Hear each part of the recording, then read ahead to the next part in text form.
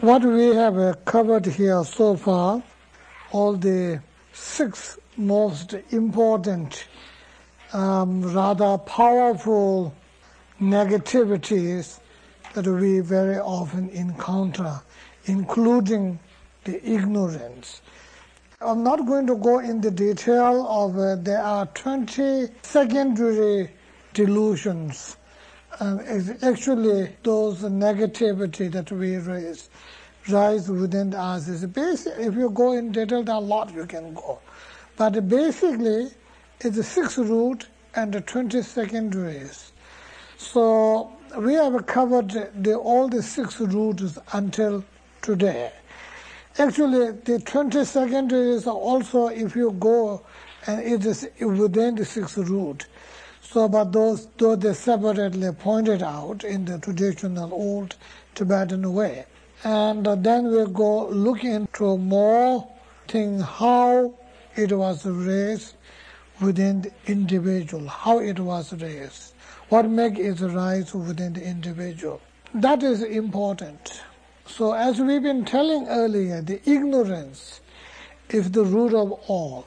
If there is no ignorance within the individual, then these negative thoughts and actions, this negativity is not going to come with us because it's totally rooted to that.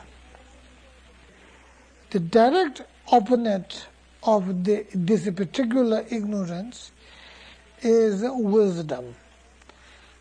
As you know, ignorance is not of not knowing, and also the wisdom here is also not that knowing is not necessarily of that particular wisdom that we are looking here. It is the wisdom which really looks deeper inside, the really true, the ultimate, maybe ultimate is too big word, the true wisdom which really cuts through the ignorance here is the wisdom of knowing the fundamental true nature. So it is complicated when I say the word, but it is the not ordinary wisdom which you know this, I have wisdom, everybody has wisdom. So not that ordinary wisdom we are talking about, with a great wisdom, knowing the true nature of every existence. So normal American language, you said solving the mystery of life. So I sort of look in that manner. So it is really the mystery which is remain in deep inside, the mystery which we could not understand clearly. What is happening is this particular ignorance, and the wisdom is cutting through that and making it really known. So for which Buddha presented 0. 0 in the sense, non-existence. So people goes and talk about all this dualistic attitude and this and that and all this. And also I must say with the same breath, when Buddha says non-existence, does not really mean it's not there. That is one has to be understood clearly. And I must also say here, and in absolute reality, truly does not exist. That is the exact word what the Buddha used. In absolute reality, truly does not exist. It is very complicated. Does not mean relatively we do not exist. Relatively we function, that is good enough to be able to function, but absolutely we don't exist. That's what really what the Buddhists talk about, balancing point. So the balancing absolute, truly existing, and relatively not existing. That's where the balance has to be found. We can talk about it. You do not get that understanding or wisdom just by talking alone. Here you need a lot of meditation, practice, purification, blessings, all of them. Any support you can get, you need it here. So to contribute a little bit more about this wisdom, so how does these negativities grow within the individual? So that we should be dealing tonight. These negativities are directly grown out of ignorance, nothing else. One of the earlier Indian pundit and sentence scholar, Nagarjuna's disciple, said, "Nyumo chunam malu in jigzola, tala chunga, loya tongjuji, tarendi yudo toja, nanjabaya, tanen gobraches." Sabutangu chita, now that's enough. Nanjabaya, tanen gobraches. Nyumo chunam malu in jigzola, tala chunga, loya tongjuji. So this teacher says all this false, the Buddhist viewpoint, all our problems, including our daily problems that we face, including our emotional problems, all of them are sort of blamed on nothing but that of ignorance. So all the faults that whatever we have of the negativity or anything thereafter is follow, including all the sufferings that we pay, sort of really experience. Buddhism talks tremendous amount of sufferings, which because we have it. So all of them have sort of put it to the root is to the ignorance. So to understand that is called intelligence person. That's what this Pandit says. So when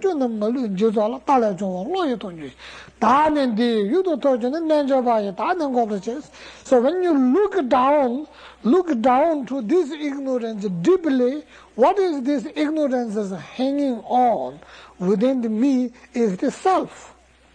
The self. So so if you are a yogi or practitioner, or if you are a spiritual dweller, or if so, you have to sort of destroy the self-existing thoughts. Because from the self, from the I, my enemy, my friend, and so on and so forth, all these strong negativities grow. So root is there. But just saying root is there is not going to help us at all. Because we know that, right? Somehow we know, because ignorance grows this, but that doesn't mean much to us. So, what do we have to understand? Is how it grows with us. What are the causes? How is it happening? So basically, it is grown from the seed again. The seed here is the imprint. The imprint of our negativities that we have, we live within our consciousness, the continuation of discontinuity consciousness. Consciousness which continue, yet it is impermanent. That's why continuation of discontinuity. And that carries the imprint of every negativity what we have. That is the root cause of karma. That's basically what it is. So that is within us. We have the imprint. And the imprint is not being able to function. So if there is no condition, it's just like karma. In the karma we have original karma and the conditions we talk all the time. Likewise here, the imprints that on our consciousness are like the original karma, and the conditions around are making it grow. So the number one is the imprint. And when you try to get rid of it, when you say selfless, it doesn't mean selfishness, it's selfless. When you talk about selfless, you destroy the basis of the foundation on which these imprints are carrying, been destroyed. And that's why selfless, existence-less, emptiness, shunyata becomes important. Because that is where the imprint really stuck. The number two It's the conditions. Like if you got some kind of a chronic disease or illness or something, if you are not experiencing any pain or problem, but if something happens, if you eat the wrong thing, or if you had the wrong temperature, either too hot or too cold, or something doesn't agree with our body, so the original pain is grow, and we always know that, right? It's always grow, and it comes up, and then it started giving trouble. Likewise, the original, the imprint on the consciousness is only when it's connected external conditions, then it grows. Without external conditions, it doesn't grow at all. No matter how strong the imprint might be. This goes both positive and negative. Okay, really, it's true. It's a karmic law, doesn't make difference. Karmic makes very straightforward. It is simple. It's not a complicated law. It's a simple law. It works for good and bad both. If it doesn't work for good and bad both. It functions equal there. No matter how much imprint you have, but if you don't have the right condition, it doesn't grow. Does not grow. We do have a very strong imprint of anger, but if you don't have the condition to get angry, you are not going to get angry. Unless somebody did something to us, or even at least look slightly different, or give you a little, ignore you, or something. Unless somebody does that, no matter how strong anger we may have it's not going to come up. It not necessarily has to be external cause, but the internal condition too. I mean, people get angry to ourselves. Again, it has a condition. You think about your childhood. Think about what did you did. You think about you blow it, this and that, and then you get angry, right? So the conditions always comes in. No matter how strong it is, the condition comes in. It's a good thing. And here you have the room to work. It gives tremendous room here for the individual. That becomes important of the individual. You can work with your conditions. You can make sure the conditions does not rise. You can make sure you have the perfect condition where the negatives cannot grow with you. You can do all this. You have room. Even the miracles can take place because of the condition. The prayers can work. Pujas can function because of the condition. So it is important. So the condition which grows any negativity within ourselves, you have to be watching it carefully. And try to block that.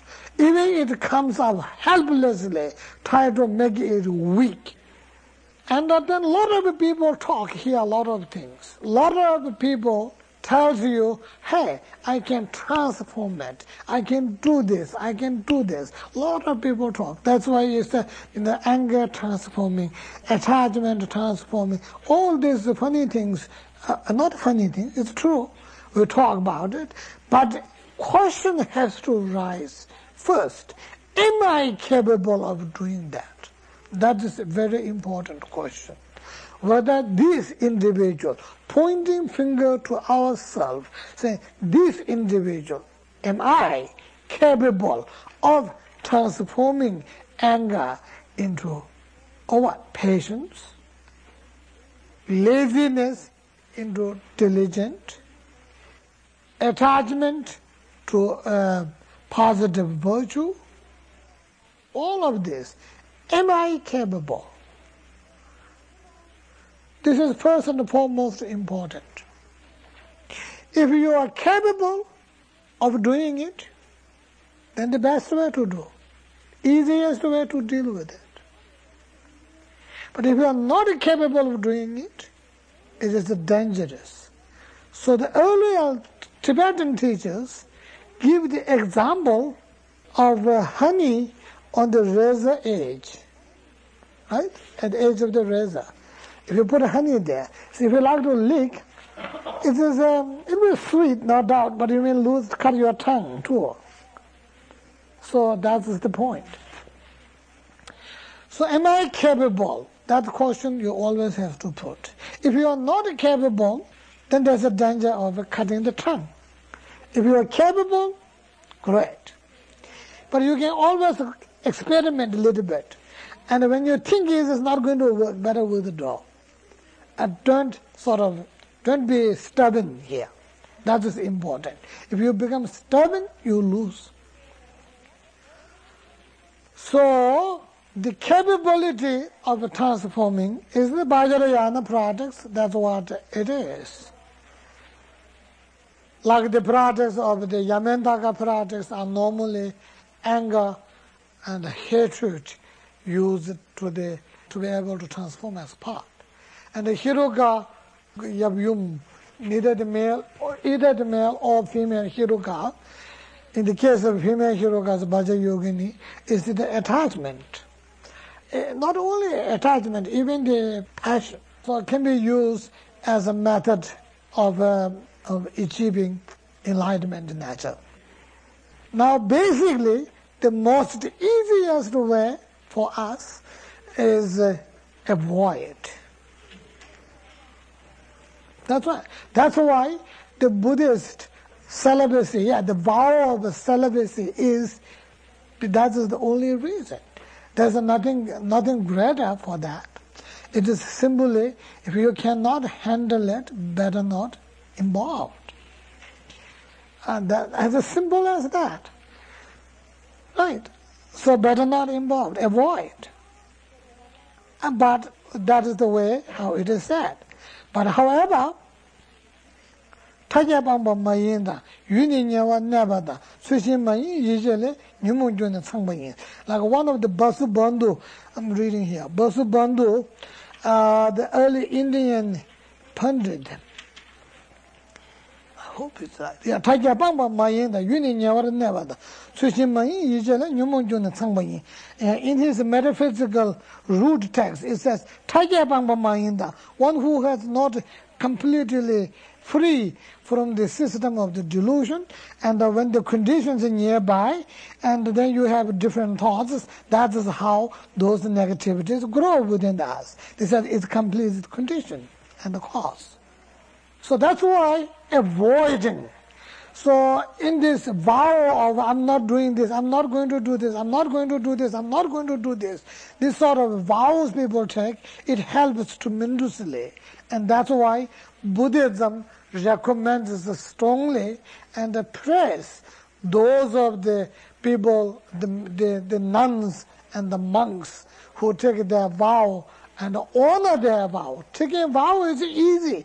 Keeping vow is difficult. And so that's it. I mean, keeping vow is difficult. Taking vow is very easy. There's no problem.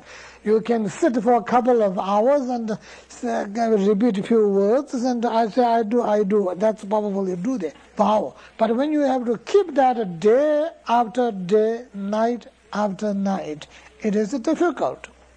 I was a monk, so I know how difficult it is.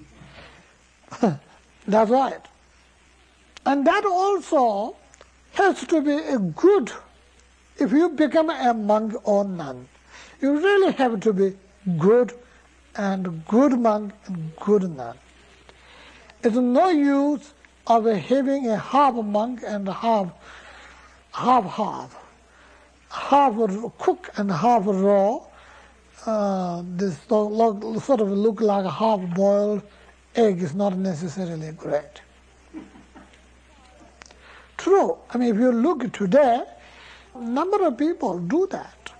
And as long as you are not involved with the woman, and you're considered a pure monk.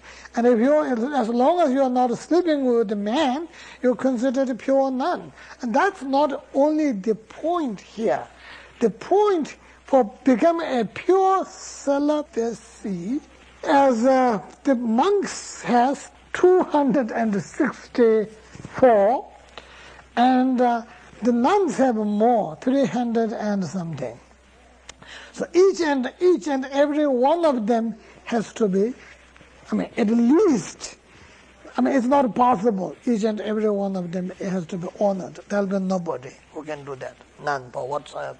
But at least 50% of those, and at least those of them who are by action, by virtually it is non-virtuous, by virtue of acts it's non-virtuous, has to be protected. And even if you had 1 or 2 here, should be able to purify it within 24 hours. And that is great way to live. That's what the Buddha recommends. But it's very difficult today. And even then, but that does not mean if you cannot become a monk or nun, there's no way to develop, there's no way to develop enlightenment, there's no way even to become a Buddha. That's not true. Number of early Indian great teachers, even the Tibetans, great number of teachers are not a monk, neither they are none. So there are a lot of them. But to have a certain kind of a vow is very important. Very important. There's a tremendous amount of lay vows also. So basically in Buddhism, the vows are divided into 3 categories. Vow of self-liberation, which they call it Bhakti Moksha vow. But Bhakti Moksha is Sanskrit, that vow. Bhakti Moksha, the self-liberating vow. Which means I don't do this, I don't do that. Then the second vow is Bodhisattva vow. Vow that committing oneself to be helping others. And in principle, you're going to give up narrow, selfish interest, and you somehow pick up the very open, the liberal mind of helping all beings and doing all sorts of things, and that is the Bodhisattva vow.